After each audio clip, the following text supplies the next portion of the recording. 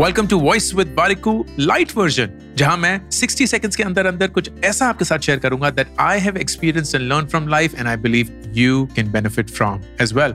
इसमें business lessons होंगे, life lessons होंगे, लेसन्स फ्रॉम फेलियर होंगे and everything else in between. 6 दिन हर हफ्ते, हर रोज एक्सेप्ट फॉर थर्सडे आपके फेवरेट पॉडकास्ट प्लेटफॉर्म पे, क्योंकि थर्सडे को मेन पॉडकास्ट एपिसोड भी जारी है। This is voice with Warikoo light version.